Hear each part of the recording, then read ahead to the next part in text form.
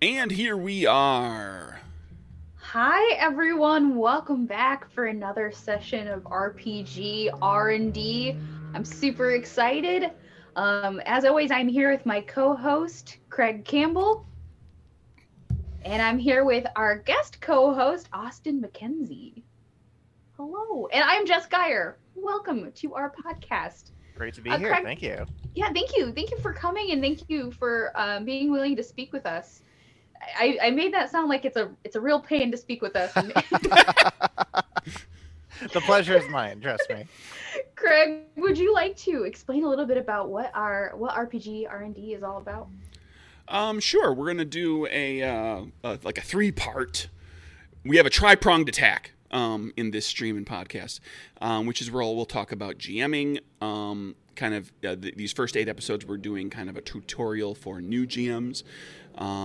And then we talk a little bit about RPG design. And so all 3 of the people here today have designed one or more games. And then we have a potpourri subject that we will talk about, some other geeky thing that we want, just something we just feel like talking about. But before we get too deep into that, Austin, can you tell us who you are, what you've done, what you've made, what's your cred, what's your thing? All right. My name is Austin McKenzie. I am the owner of Valorous Games and the lead designer. So we published Valor, which is our RPG. It is a single D10 based anime style RPG. So our primary goal was really capturing the feel of a lot of kind of the shonen anime that you see, kind of the high action, supernatural. You can do like Dragon Ball Z, you can do Demon Slayer, you can do Naruto, you can do Bleach, like all of those big 10 poles. We set out to make a game that would do that after I many years ago, over a decade ago, attempted to modify D&D 3.5 to do Bleach, and while that was successful, it was not working exactly how I wanted it to, so I just said, screw it, I'm going to make my own system. So, yeah, we publish Valor. I do supplements and stuff like that. We're working on getting our first major adventure path, Best in Class, out, which is about, anime college students, learning how to fight monsters, basically. So your standard fare. I love TTRPGs that can capture that anime feel. Just like I grew up, and we'll talk about this later for spoilers for our potpourri segment, but I mean, I grew up watching a bunch of anime and magical girls, especially. Like, oh, you get me some teenage high school students in anime fighting monsters, I'm in. Let's do it. We are working on a magical girl setting. Actually, I'm very excited to roll it out. Kind of magical girl combined with a bit of the Macross super idol thing. So we can talk about that a bit more later. But yeah, magical girl, absolutely something we can do. Easy. That's terrific. Well, today we're going to talk about, for our GMing section, we're going to talk about planning your session. If I am looking at the right topic. Yes. Yep, as opposed to last week where we talked a bit about planning the campaign. Yeah. So as opposed to the overarching ideas of a campaign, your session, this is obviously going to be, a short amount of time that you have actually sitting down with your players. And if you're a new GM, figuring out what you're going to add into a session and how you're going to utilize that time, that's really where you start getting into kind of the nitty gritty of planning. So how do you two plan your sessions when you GM? Oh. Well, I think this is a little bit of an extension of what was discussed last week, but outside of like anything that you have that's prep wise, like if you've got to put together certain types of challenges or encounters, you've got to assemble monsters and NPCs and things like that and generate new NPCs that you're going to be using. We all know that that's all kind of part of it. And I think it depends on the game, right? Some games are heavier on that, and some games, you don't need to generate as much of that stuff kind of up front. But one of the things that I think applies a great deal to any game is like kind of knowing what the players are looking for, and hopefully you've discussed this a little bit with session 0 and the like. But like session to session, you know what your players are kind of looking for. You know what types of characters they've built, what those characters excel at, what they like to do. So I will oftentimes try to make sure that I've got at least a few ideas in mind for each character to say, okay, I know this character likes to do X, Y, and Z, so I'm going to make sure I try to integrate one of those things so that they have a moment. Kind of in the sun in that episode, in that session, and try to do that for everybody. And if possible, try to do it kind of for the group too. Have a moment, or have a few ideas for big moments that the group might engage in, and that can be like in a kind of combat oriented D&D style kind of game. That might be like the moment where the characters all get together to take on one particular big bad guy or a dragon or whatever it may be. It might be a particular scenario where each character has to have a skill in order to work the thing and make the, overcome the challenge. It could be like a puzzle style challenge where, one person has to sneak in while another person bluffs the guards, while another person, breaks down this door into this, or busts open the safe, and everybody has their individual thing that they get to do. But then as a group also, they achieve some end goal. And try to have something like that in any given game session. Yeah, what you said about kind of sharing the spotlight, I do that too. I always try to plan something that I know each player is going to like. And I try to do that too with my like my tie-ins, my seasons, if you will. I try to have a focus, like, I know that this is going to be particular to this character. They're kind of going to be almost like a main character for a lot of this. But just if you don't have a consistent group, really be careful with that. Don't try to make someone a quote unquote main character if you're not sure if they're going to be there that session. That's just a little tip I've had to learn the hard way a couple of times. What about you, Austin? I'm something of an improvisationalist myself. Also just because I run my system so often, since I do so much work on it, I don't really have time to do a lot of other things, and I know it very well. It gives me some freedom to, like, I can develop a bunch of stat blocks, for example, and I can know what they all do and have them ready to just pull out if I need it in any circumstance. I definitely agree on the spotlighting. That's always been a big thing. You really want your players to feel invested, and the best way to do that is to give them chances to excel at what they do. I know for me, I tend to be a bit more episodic about it, and in part just because we set up Valor to really follow that episode seasonal structure, where I will often kind of, as we're going, you Justin, you mentioned the main character thing. I do that a lot, where I'll usually kind of, as the arcs are going, I'll pick a character for any given session. And again, you really need to know that that player is going to be there at that session. I'm more prone to cancel a session if folks aren't available and just skip a week than to push on without a character I might really want. But I'll pick a character or possibly a duo to focus on, to have something that's really kind of integral to their plot or the core engagements that they've decided for that character, and really draw that out, and just kind of go sort of round robin, where every player can expect to have a few kind of focus sessions where there will be something in there that'll really pertain to that character or their backstory, or me doing horrible things to their family to make them swear revenge. The standard GM fare. If you give me a backstory, I will absolutely exploit it. It is a knife with which I will stab you. I will stab you with it, and you will enjoy it. Yes. I mean, that's the thing too. Everyone wants to feel like their character is important. People get really attached to their characters. I mean, if you play games, which you probably do if you are a GM, you know what it feels like when your character gets to do the cool thing. And that's what brings people back for the next sessions. I think that's definitely true. And a lot of good role-playing books have guidelines to do that specifically in a setting or in a session. Like what should you plan for? How should you build your session? A lot of rule books have those guides. And there are a lot of people who develop materials like that you can find online that can walk you through sessions. Of course, you don't always have to just create your own session. You can always find pre-written adventures. I'm not a huge fan of doing that. And when I do take like pre-written adventures, I usually tweak them for what my group will want. So you should tweak some things. But if you're feeling really overwhelmed planning your very first session, you can probably find a pre-made, like ready to go adventure for your players to run. There's no shame in doing something like that. You don't have to 100% be unique all the time.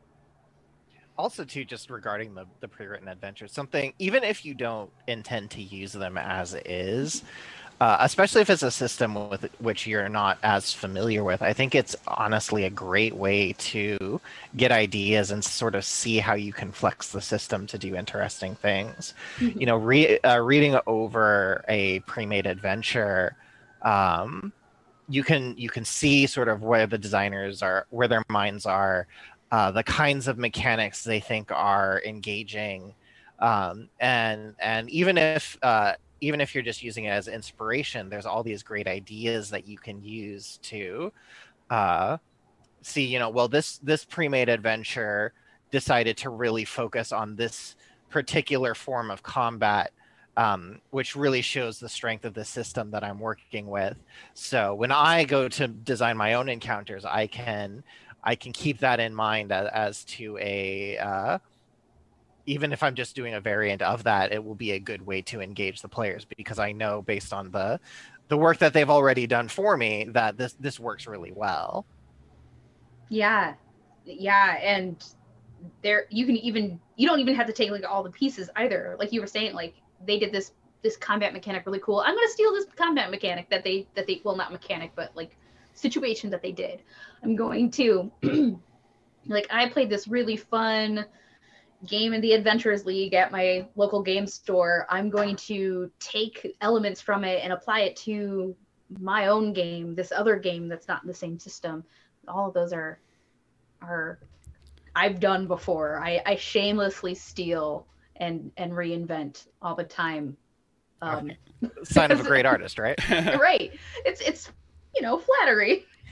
Absolutely. Like and the great thing too is you can take any of the kind of out of the box stuff that is available for a campaign setting or an adventure or whatever, and there's nothing says you have to use the element exactly the same way it's used in the game. So like I do this all the time with my own games, and I've done it plenty with D&D and other games where you're prepping stat blocks.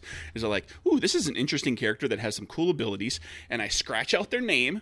And I scratch out their motivation, and I set that stat block aside, and just remember, okay, I've got a pyromancer, or I've got a big barbarian horde leader type. And when it becomes the right time to introduce a character that has that set of abilities, now I can just come up with a name and slap some goals and motivations, a little personality onto them, and then that if they become recurring, then that gets fleshed out. And I don't have to necessarily make up stat stuff on the spot. I don't have to go digging for stat stuff. Yeah, that, and also names. Having some sort of resource for naming the random barkeep that your players really just want to chat up. I have so many baby names books, you would think that I was planning on getting pregnant. I have so many in my house. And I use them all the time. I flip through and I'll grab like a list of names and I'll jot them down ahead of time. Oh, you have yours. I'm running a game tomorrow. I literally have a bunch of names. And it's like modern day stuff. So it's like, there's names that skew male, boy names that skew female, woman names, and then names that are kind of not necessarily clearly one or the other, of different nationalities and ethnicities. And yep. Exactly. Yeah, it's a useful resource, that and generators online. Like I generate random stuff all the time, which is really easy to do when you're running an online game nowadays because your players won't even see you doing it. But I've done it like right in front of the table, like, oh yeah, sure, guys, what is this person's name? Carl. There we go. The names of the people I went to high school with only go so far. Right?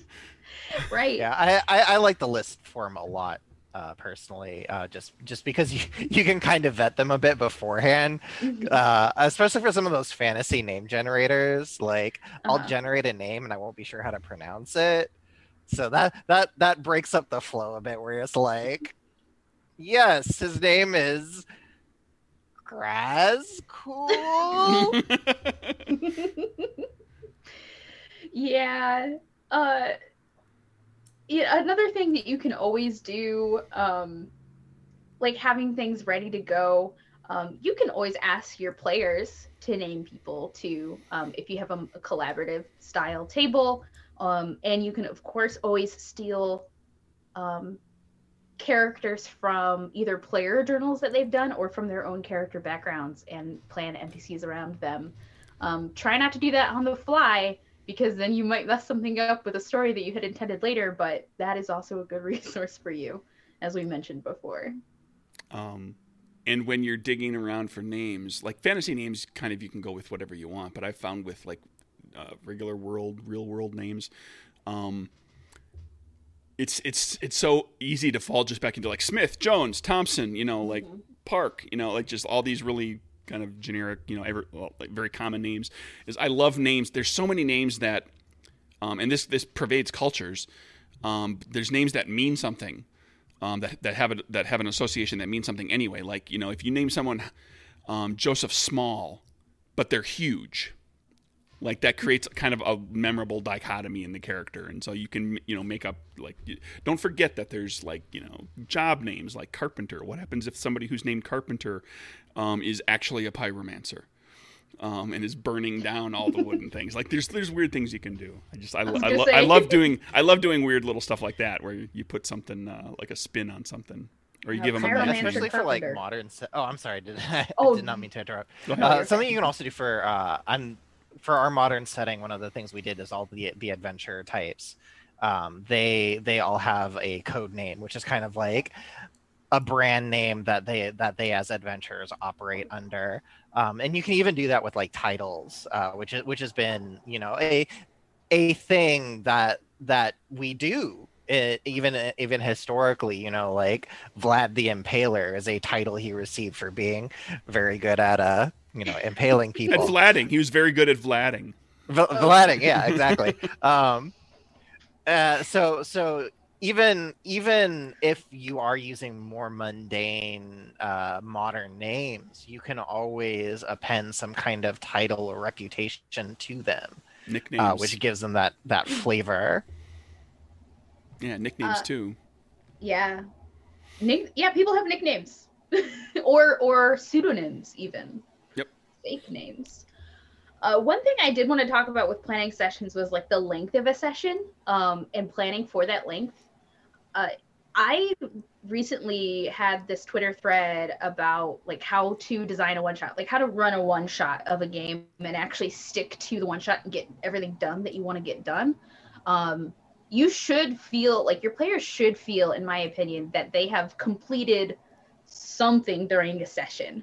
It doesn't have to be huge. It doesn't have to be like world changing every session, but they should feel like they've completed something.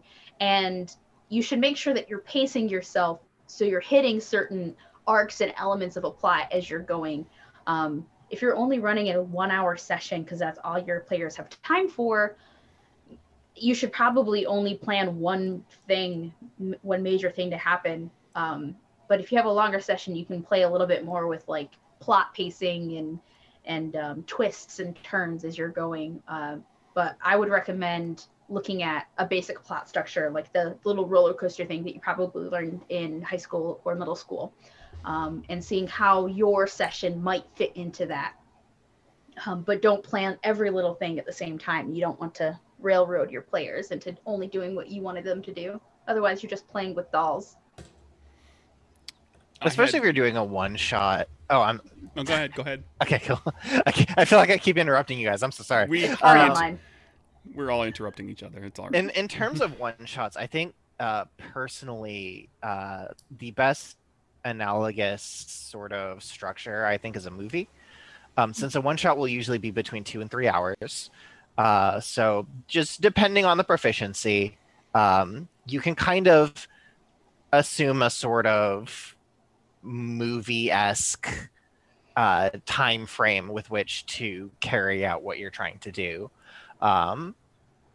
Within that, though, you need to understand that if you're going to have a fight, it's going to probably take like an entire hour of that time. But you can kind of take that idea and that structure and kind of squish it into that one shot of, you know, maybe you have like a big combat, and that's like the act 2 of the general movie structure, and then with the act 1 and act 3 being more challenge, more conversational, but it provides in terms of time expectation, in my opinion, a really good kind of route of attack to just plan something of that scope.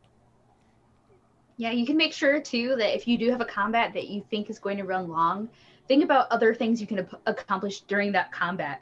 Your villain can monologue. There can be clues that are suddenly revealed during the same thing. So you're kind of multitasking, making sure that your combat has a role within the plot. This is terrible, but the only situation in a movie I can think of right off the top of my head that accomplishes this is the Batman versus Superman movie where they're fighting, and then it's revealed it's Martha. Stuff like you can multitask in those ways with your combat, so you're using that precious time you have at the table with your players wisely. Yep. Something I want to throw is a little bit of just tracking to something else, so we don't forget about, or I don't forget about it.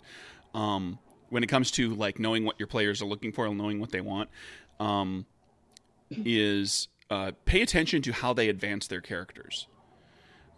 If the players have choices, if they have like, well, I have to choose a new spell, I have to choose a new ability, I'm going to have a new feat, or they have money to spend and they choose a particular magic item even when others are available, or whatever it is, a superpower. They're choosing those things because those are the things they want to use. Mm-hmm. So even before you've gotten to realize that your wizard really wants to blow up multiple bad monsters at a time, you look at their character advancement and realize they're taking a lot of area of effect spells. Well, that's because they want to blow up 7 goblins at a time.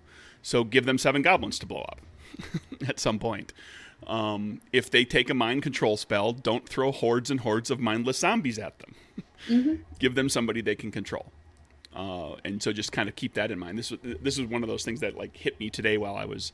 I've given this advice before, but while I was thinking about prepping for this, I was like, oh yeah, I got to make sure I want to talk about that, because like paying attention to advancement is incredibly helpful for a GM.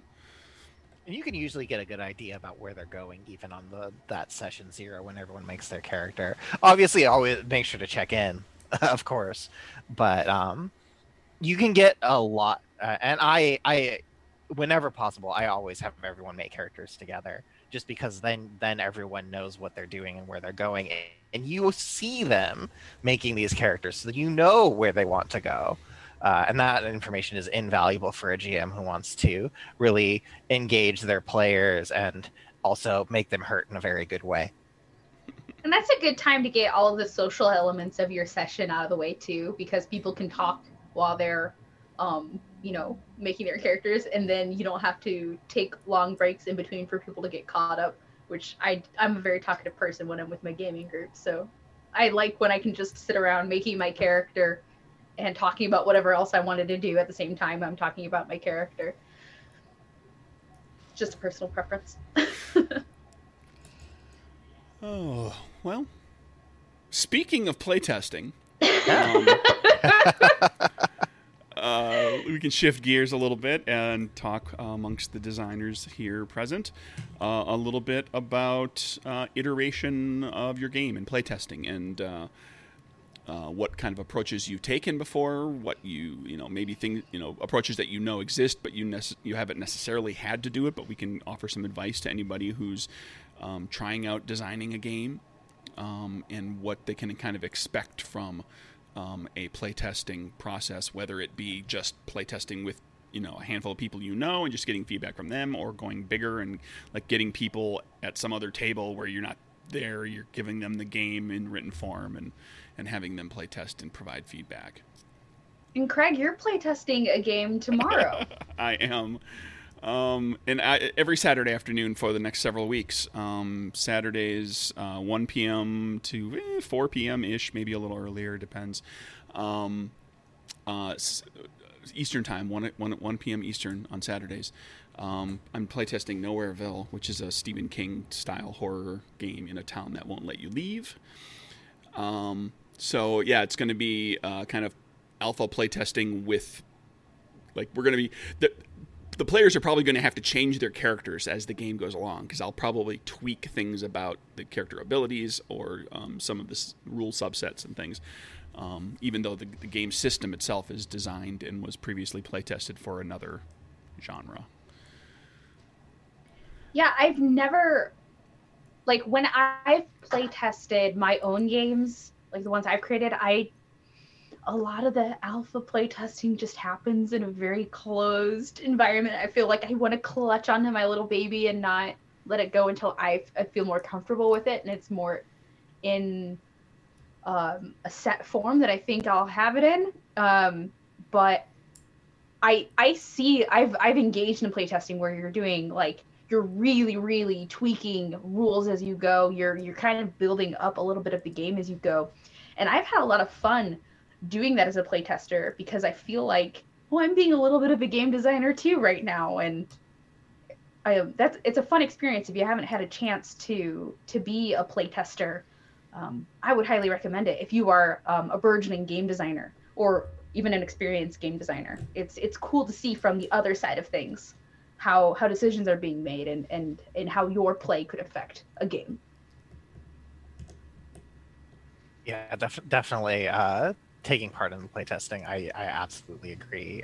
Testing other people's games is a great way to kind of learn about the mechanics. I know when we were developing Valor, we took a two-pronged approach where we would do kind of one-off stress tests, and then we would do full campaign tests. One of the big things that we designed into the system, and I designed it with my former college roommate, Quinn Gordon. They've always been much more the mathematics side of it, whereas I'm more for feel. So I know for a lot of the adventure tests, I was really looking for making sure that the systems we put in place encourage people to act a certain way, and that you can't as much see in the one-off stress tests, which are more about the mathematical testing. I know for me, personally, when I'm designing a game, that feel is just such an incredibly important component that I have to see it all running through in action to really make sure that it's operating the way I want it to. But for those who are more mathematically inclined, and definitely for those who are making more of a mechanical system as opposed to a system that also delivers the feel or a certain atmosphere, those stress tests become that much more important, where you're just getting down into the numbers and you are, running fire tests, basically, of like, how often does this succeed? How often does this fail? How big of an impact do these things have on each other? And then sometimes it kind of has to culminate in both. I've been testing an adventure where the premise is that the party is a bunch of aspiring rock stars. So they are traveling around the country in a kind of modified, crappy school bus that can and will break down on them. And so their major goals are to perform gigs at these big cities to make people know that they are rock stars. And within that, I've developed special mechanics for that, but I can't fire test those mechanics, because the way I've set it up is it's an accumulating fact of the money you make fighting monsters along the way, the food your characters are able to afford to eat, the places that they're able to afford to stay. All of that will impact that final performance. So I have to play test it in this full campaign setting. It doesn't work otherwise, because I don't see how these variables how likely they are to have or not have these bonuses that they can get, or penalties they can be assessed, and within that, what are their scores going to be when they're doing these final concerts, and how they'll perform there. So if you're getting exotic like that, then you are in for a very extended playtest session, we'll say.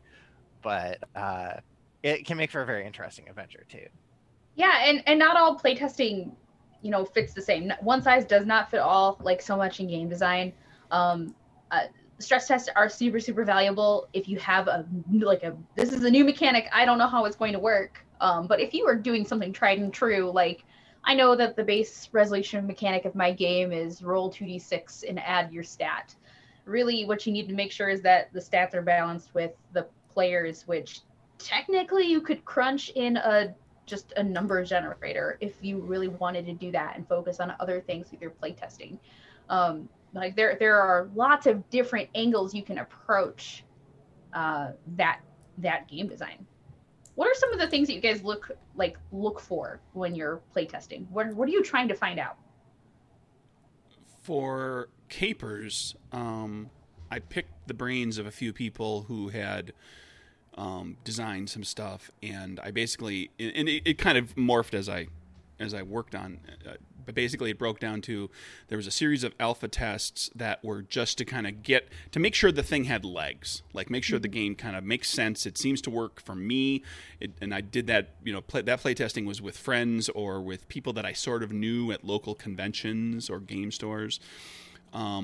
This also provides the added option of usually those people are going to be very supportive because they are your friends and they know you, so you're going to get a lot of you, rah, rah, sis, boom, ba. And knowing where your cheering section is very important when you're a game designer. So you can, kind of tweak and pay attention to what they're thinking and saying and kind of get it to a form that you think is like, now I can give this to a stranger. And then, of course, that means like actually writing it up. It can't just be bullet point notes necessarily. Yeah. The ideal is to write it up like a game book. And it doesn't need to be perfect from the get-go, but it needs to get the point across and kind of tell the story. Like a rule book it's an instruction manual. You're instructing people on how to play the game. And in addition, you're doing all of this story development and setting and lore and everything. And so then what I would do is when I started giving it to other groups, would give this documentation along with character sheet mock-up or whatever and a feedback form, is I started broad and got more and more focused with each session. So you start out, like a lot of times the feedback questions were things like, are the rules intuitive and clear? If not, what's missing? Are there any character options that seem to be the clear winners? Like you absolutely have to take this. Were there any that you would never, ever, ever, ever take? Did you feel like you were succeeding often enough? Were big successes or crit successes good, fun, useful, interesting? Were failures interesting in some way? All that sort of stuff. And then as I did progressive playtest rounds, I would get more and more focused, and I would start getting into kind of like this subsystem of the rule. How does this function?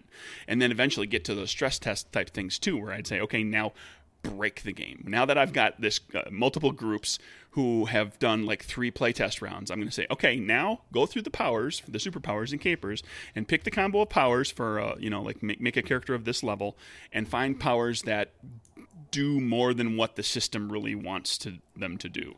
Mm-hmm. And I discovered things like I mentioned before we started streaming here, which was somebody discovered the way a power was written. It was a way for you to essentially suffocate somebody and kill them without a terrible amount of effort on your part. And Capers is not a game about instant kills, so that had to get tweaked. And then one other thing I found very, very useful is once you're a few sessions in, if you can find them, get some more brand new playtesters who have never seen the game.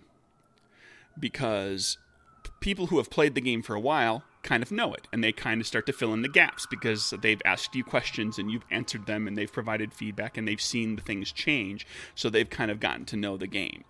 I try to do that that second round of brand new people and say, now I ask them all those general questions again. Are the rules clear and intuitive? Is there something missing? Is there a question I love using is there any part of the rules you had to read twice to understand? 3 times? Did you ever have to read 3 times? And so that'll help you kind of get a sense of, okay, well, now everything's still legible and understandable, even though I've made the game more complex because I've been adding more and more stuff to be play tested. Yeah, we didn't mention here up at the top that forming your questions for the playtest is really important. You want to make sure that your playtesters know kind of what you're looking for. Giving them the questions kind of ahead of time can be really helpful for that. Like, hey, this is the kind of feedback I'm looking for, and that will allow them to tune in better to those details as you're going. Don't just give them a game. I'm going to attribute this to my friend Dave. Hi, Dave, if you're listening. When he was playtesting, he used this question in his playtest, and I've used it in every one of my playtests since then. Did something get in the way of the fun? Because people don't want to tell you the thing, like if you ask them what's the worst rule or what's the thing that doesn't work, people might be a little hesitant to tell you that. But if you just say, like, was there something that got in the way of the fun? Was there something that kind of slowed things down? They're a little bit more likely to part with that information and tell you, yeah, well, this system is a little clunky, or this subsystem is like all wrong for the game. It doesn't seem to fit. Yeah, you can get a lot of that too non-verbally if you just observe what they do, because you can usually tell just and whenever possible I like to try and hand someone the game and say, all right, just run this, like see if you can work with this without me holding your hand through it, since that is the ultimate finished state, right? Is you want someone to be able to buy your book off the shelf and then play it. And I can definitely tell, like, for those play tests where I step back and I observe, like, you can see where people stop, you can see where they get hung up, you can see where sometimes you can see players getting frustrated with something, and just those observations are critical too. You just put on your anthropologist cap for a bit and observe the players in their natural habitat of messing with this thing that you've made and tearing it to shreds.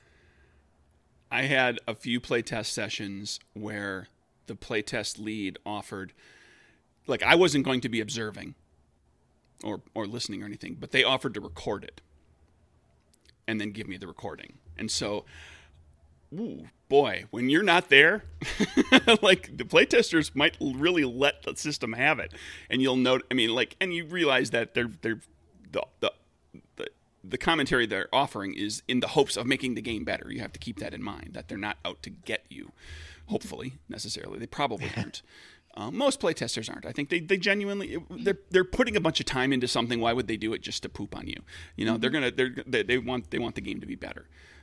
But they might be a little more likely to not pull any punches. Yeah, that honestly, that's a great idea. I'll have to do that myself, is just to do the tape recording thing. You definitely do need to have a bit thicker skin, though. Like, there are some playtesters who won't even feel that, even if you're there, right? Oh yeah, they'll let you have it. yeah, they'll call you to the mat, like, right in front of everybody, and that's always exciting. But yeah, that's really, like, anyone who wants to make a game, you gotta understand that there's going to be criticism, and a lot of it will be justified. And don't tie your identity to this thing that you've made. Like, yep. Yes, we know you put your heart and soul into it, but you got to let go enough to see where people are coming from, so you can make it better ultimately.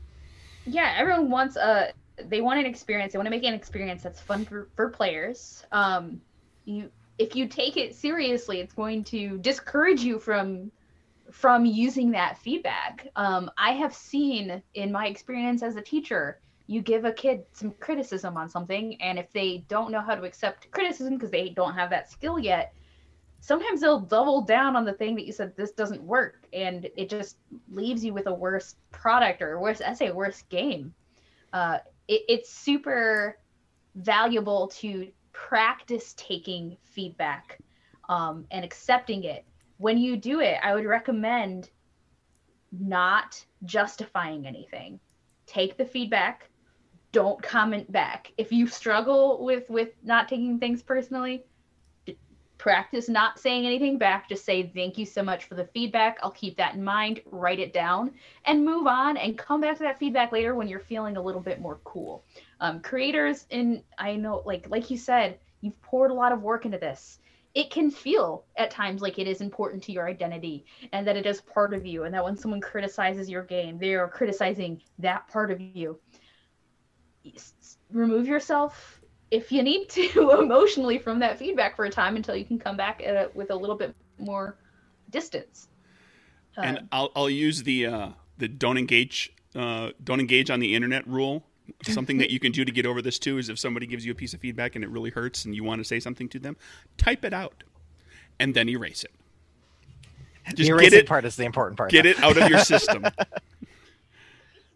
a good look to be defensive. And again, Craig, like you said, you see it all the time on the internet. Getting defensive only makes your case worse. Don't dig yourself a hole. Yeah. You want to keep your playtesters coming back. You don't want to yell at them for saying their honest opinion on something. Then they'll never come back and playtest your game. And they won't buy your game when it comes out if you're not giving your game away for free to playtesters.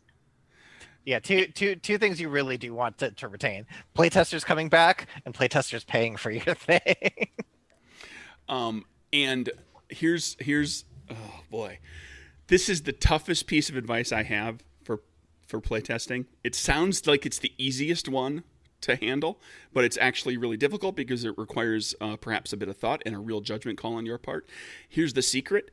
Not every playtest comment is worth crap, is worth anything. Like sometimes you will get playtest feedback that is, it's like this particular player's preferred way that something would happen because they like these games over here and these games do it this way. Your game doesn't do it quite that way. So they kind of don't like that because they're used to something else or whatever. There's going to be playtest feedback that is just not that useful to you. Especially if it's just one or two people saying something, if you get the same feedback from a dozen people, that's maybe something that you need to take a look at. Mm-hmm. But you can, don't feel bad about letting it go if it was one person that complained about your favorite baby in the rules, the thing that you love the most about the rule set. That's another reason why you should really understand who the target audience is for your game and what experience you're trying to make for the game. If someone complains that wow, the combat's just not crunchy enough in this game, but you really didn't want a crunchy combat system, or you didn't want a combat system at all, you don't need to listen to that feedback. I mean, listen to it, but you don't need to make a change based on that. You don't need to act on that feedback. In your brain, you can say to yourself, well, maybe my game isn't for them. Mm-hmm. That's perfectly acceptable. Mm-hmm.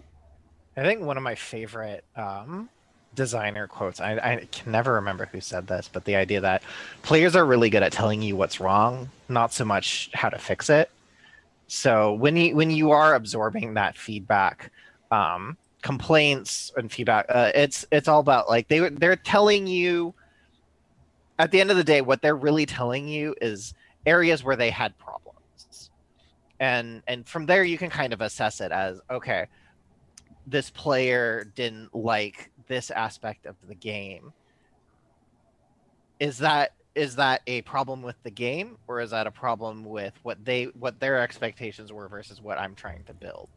Mm-hmm. And then sometimes it's just not in good faith at all. We did a demo session where someone got mad because they couldn't play a Mad Wizard and TPK their own party. So then they just did it anyway, and then they told us the game sucked because everyone fought each other and then they lost. I was like, all right, cool. I broke this toy and it's your fault. Yeah, exactly. Right. Sometimes it's not in good faith. So it's true. You could just laugh and move on. But be prepared for that. It can happen. Yeah, absolutely. There's some people who just kind of want to screw with you, and just roll with it. That's gonna happen. it's kind of the one of the reasons why you should cultivate a good playtester group that, you know, you don't want to just have your friends playtesting your game all the time. But if you are a game designer, there are places where you can network with other game designers and find people who will playtest your game with you, in like a mutual aid sort of way. Like you playtest my game, I'll playtest your game, and then you're getting feedback from designers too, so you can kind of usually those people are going to be acting in good faith. You can pay playtesters as well. That is an option. You can offer paid positions for playtesting or offer something to them.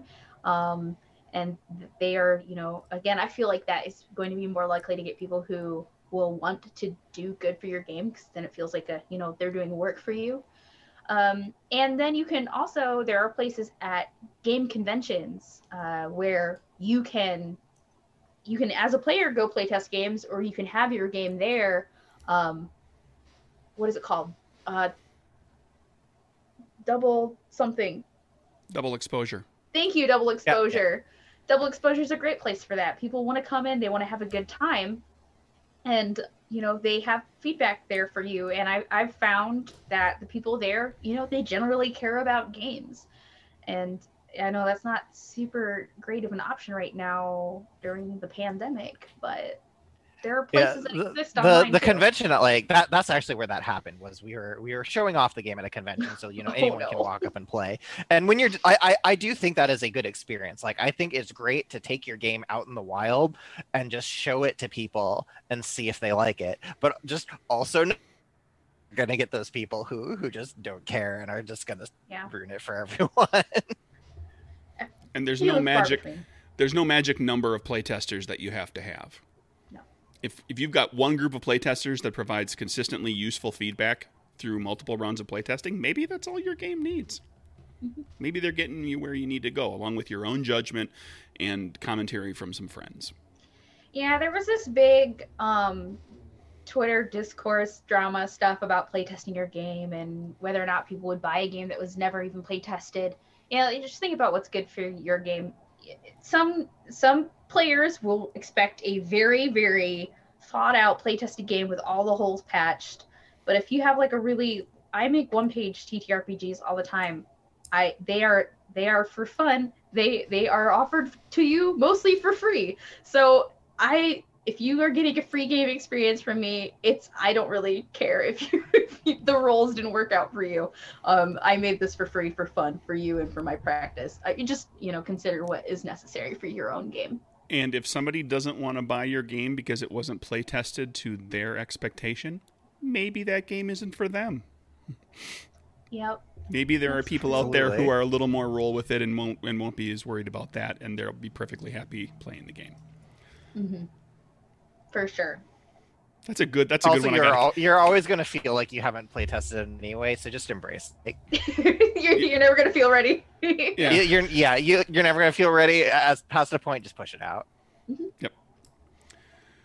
Oh, speaking of wrapping it up. Let's talk some anime. Woo-hoo. All right. And this is a conversation that Craig has no experience in. I won't say I have none. I've seen some anime here and there. I've never really watched a lot of series, but I've seen some movies. I've seen like the ones that people kind of like. You know, I've seen Akira and Princess Mononoke, and you know, there's a number of things that I've seen. Yeah, like the ones that have gotten like, you know, popular in a broader culture.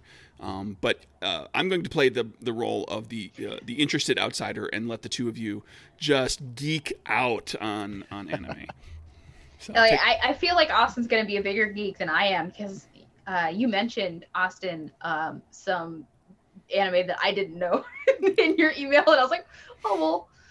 It's for me, in part it's because it's an industry thing, right? Like, I'm trying to make my game is based on anime and capturing the feel, so I need to know what's going on. Mm-hmm. So we always my dirty little secret is like the isekai, the reincarnated into another world. I love those.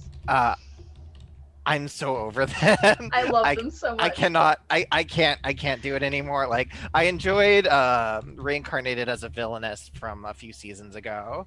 where they're kind of getting into the shoujo end of it. But I admit, like, I'll read the synopsis. I'll kind of try and follow what's going on with the various isekai, but I can't watch them myself.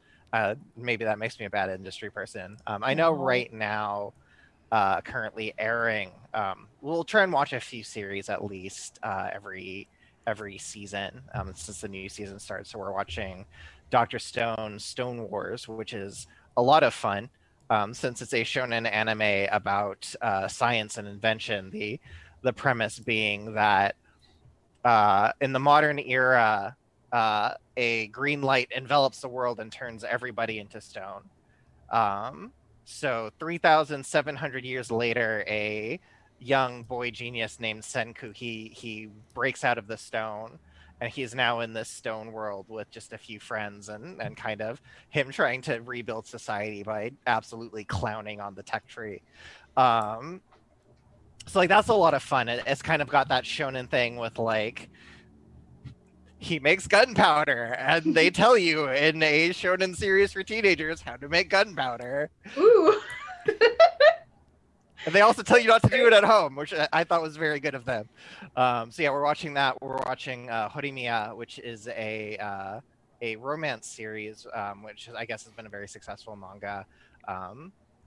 And so that's really fun. We're also watching a series called Heaven's Design Team, which the premise being God created the land and the sea, and then he got kind of tired. So when it came to the animals, he outsourced it to a angel consulting group.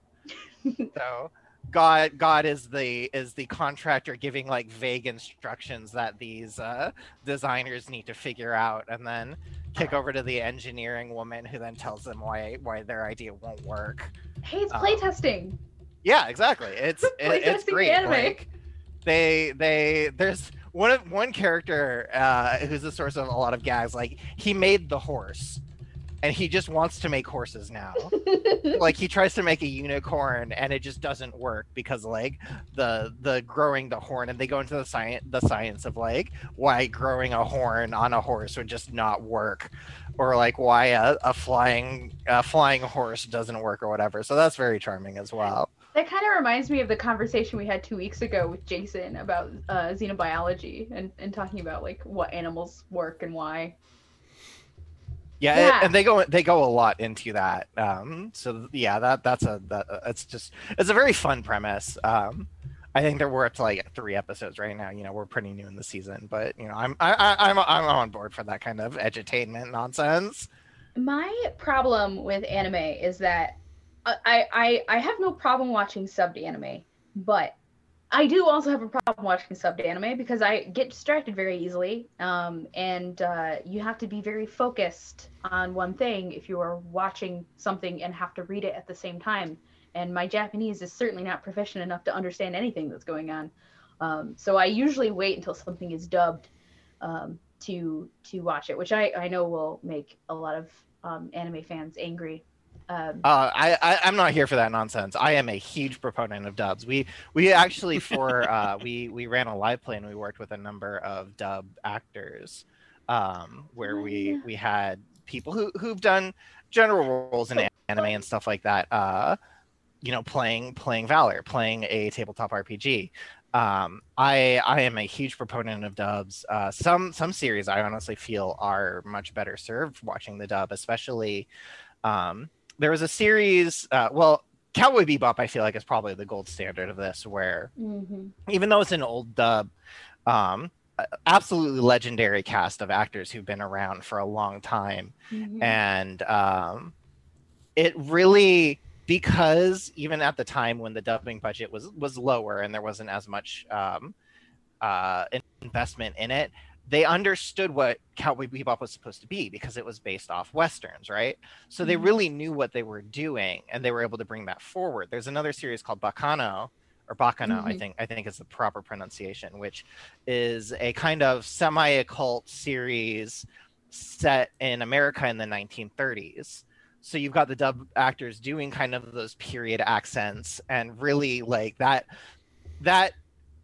gives it that extra flair that really makes it work. The Great Pretender is a more recent series out on Netflix we watched, which is kind of a heist series where they're going like partially in America, partially in France. The dub was fantastic. I would honestly, like, if I could, I would watch each season in the language of the country that it's set in, because I think that would be really cool. But I'm a huge proponent of dubs. I've gotten to work with some great dubbing actors. You should support dubs. These actors really, they work really hard, and a lot of them are very talented and great people. And supporting dubs means that we get more of that, and you're giving work to great people who are also, you know, voicing your video games and other stuff like that. So yeah, huge I mean, fan of dubs. The dubs too, translating an anime where there are, like, you know, jokes that might work in Japanese that don't work in English. They're like, as a translator or an interpreter, you have to do so many different things, and a really good dub will, you know, allow you kind of insight into that, into the way that jokes are translated. But also subs, I like watching subs too, because sometimes they will tell you, like, hey, this is what this joke means. Right, this yeah. is especially true if you can read it that fast. I've seen like half a page pause. of text come up for a single joke before that just flashes on the screen, and it's like, I'm not sure I got all that. Yeah. I'll watch a series subbed and dubbed if I have the time, honestly. Like, it's the experience is very different, but it's very fulfilling for different reasons. I'm a big language geek, so I like that kind of stuff. Word nerd. Yeah, word nerd. Mm-hmm. I like I said, I really only have the patience nowadays to listen to a dub while I'm like doing something else. And I watch a lot of silly anime, and then I like to talk about it with my students. I'll mention things, and I just want them to know that I am not cool and they should not be my friend. Well, what series are you watching generally? Well, I just finished Food Wars, which I loved so much. And I just started something, hold on. I started it, it's on Hulu. What's it about? It was about, it's like a school and people do duels. Dual school. There's magic involved. that could be any number of series. I know, and I'm gonna start watching Hunter x Hunter soon, because that's been recommended to me like a million Oh yeah, times. that one's definitely on our list too. That's that one's a classic series. And I have my comfort anime too. I got so excited when I heard that they were remaking Fruits Basket. Oh, that was excellent. Fruits Basket, yeah, just absolutely phenomenal. That is, Craig, Fruits Basket, I would say, is the seminal shoujo or aimed towards women. Like it is the one of the genre defining series. That's original one I've watched in sub and dub, because I like them, like the original one at least. But I've only listened to the dub one, Gotcha. the new version. But sorry, I interrupted you. I was just trying to share that context of like, it is one of those extremely culturally relevant series that the original anime only covered a part of it. You kind of based on information that's coming out, that the creator didn't really like how the anime did a lot of things, so she basically took full creative oversight over this new anime, and it is excellent, and it is actually doing the entire series. So yeah, and I'm excited about that too, because I've read the manga. And again, I love Fruits Basket. I've been partaking since I was in high school, and I will not stop. I will love it forever, and I will rewatch it a million times over watching any new anime. Yeah, that fantastic series. I also read it around high school myself, so my sister and I were getting it, and my wife hasn't read the manga, so I get that added bonus of, as we're watching the anime, I get to watch her reactions too. Yes. I don't have anyone to watch, like, other than my high school friends who who also really liked Fruits Basket. We would take turns like drawing different characters. We would try to learn how to draw an anime manga style and draw different characters to show Good each old other. how to draw anime books. I have so many of those books of the 90s. Oh yeah.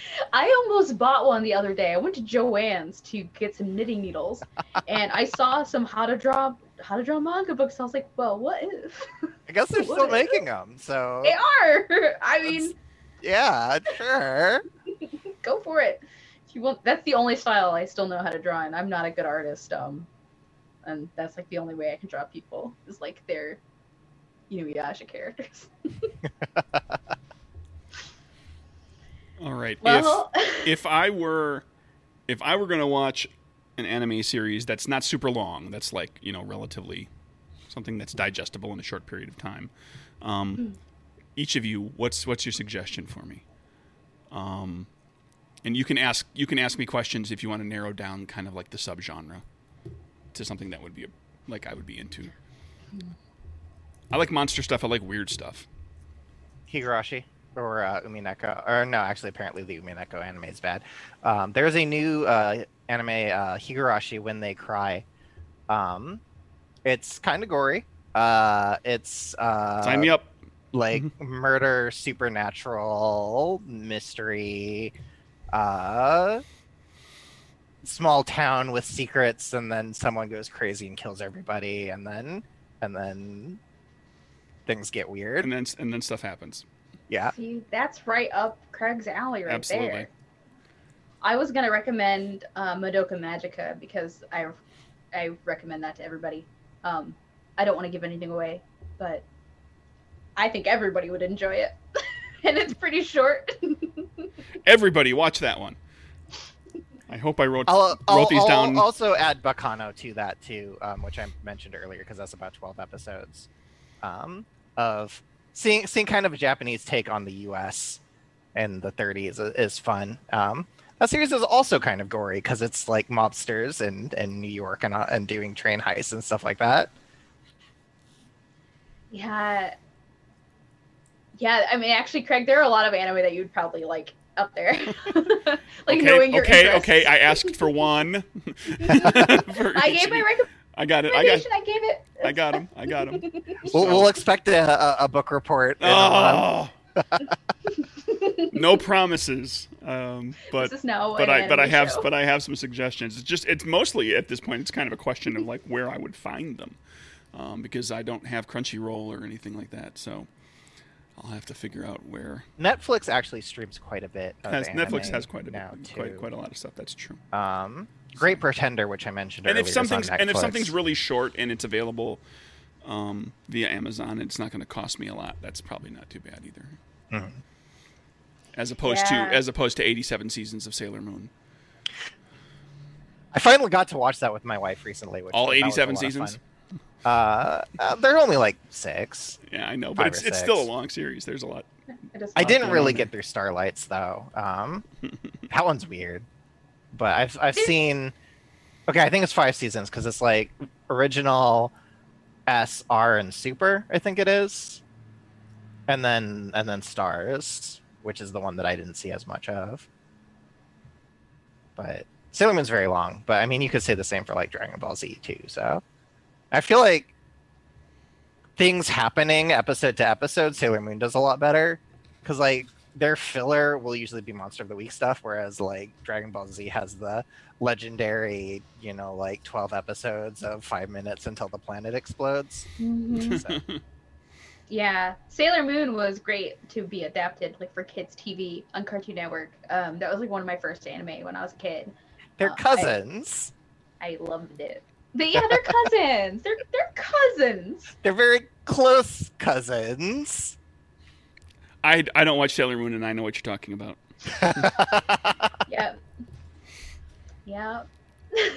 Well, thank you all for joining us for this session, this incredibly nerdy session, I say, of RPG R&D. I hope that you learned something, and I hope that you leave today and go watch some anime. And yes, definitely. And make a game that captures anime elements. No, don't do that. I don't need more competition. You already have so much competition, though. I really do. Like, I don't need more. In my yeah. opinion, we are the best, and I'm completely unbiased in this. So Sure. Well, Austin, where can people find your game? Where can they find you online? Yeah, so we are on at valorousgames.com. VALOUR. Oh, yeah. No, I can never spell it right off. VALOROUS games, GAMES.com, where you can get the book. I'm hoping this weekend I can actually fix the link to get the sample chapter back online. I finally figured out how to get in there because it went down and it's been awful. But you can also find me on Twitter at Valor Austin. And yeah, feel free to follow us, check out the game, and that's pretty much that. I talk about it a lot on Twitter too, so I mean, I know what I'm about. Hey, everyone, you got to promote your own games. It is important. Otherwise, no one's going to know about it, and you should be very proud. Yes. and constantly self-promote. You can find me on Twitter at @Joska, where I never self-promote, and I only like talk about weird stuff and political takes. That's it. Sometimes It really, like, I think like everyone's been having political takes recently. It's been a very exhausting past few months. Yeah. Lifetime. I'm looking forward to being able to occasionally talk about games a bit more now. Same. And I'm at Nerdburger Craig on Twitter, and you can go to nerdburgergames.com, and there's links for all the other stuff there. So, And you can find us back here 2 weeks from now at the same time, 8 p.m. Eastern. Woohoo! Yeah. And so I think that's a show, everybody, right? Yeah, it is. All right. Well, thanks for having me, guys. I had a lot of fun, and well, I'll be monitoring Twitter to see that Craig is following up on his homework that we've assigned him today. I'll have hot takes on anime. Yes. Hey, Major anime I hot love takes. that. Like that is like half of what value Twitter brings into this world is people like live tweeting their anime watching experience. And Austin, thank you very much for joining us. It was great to meet you and great to chat about games and geeky stuff for a little while. Yeah, it was great. I'm glad to be here. Yeah, thanks for joining us. And thanks everyone in the audience for joining us.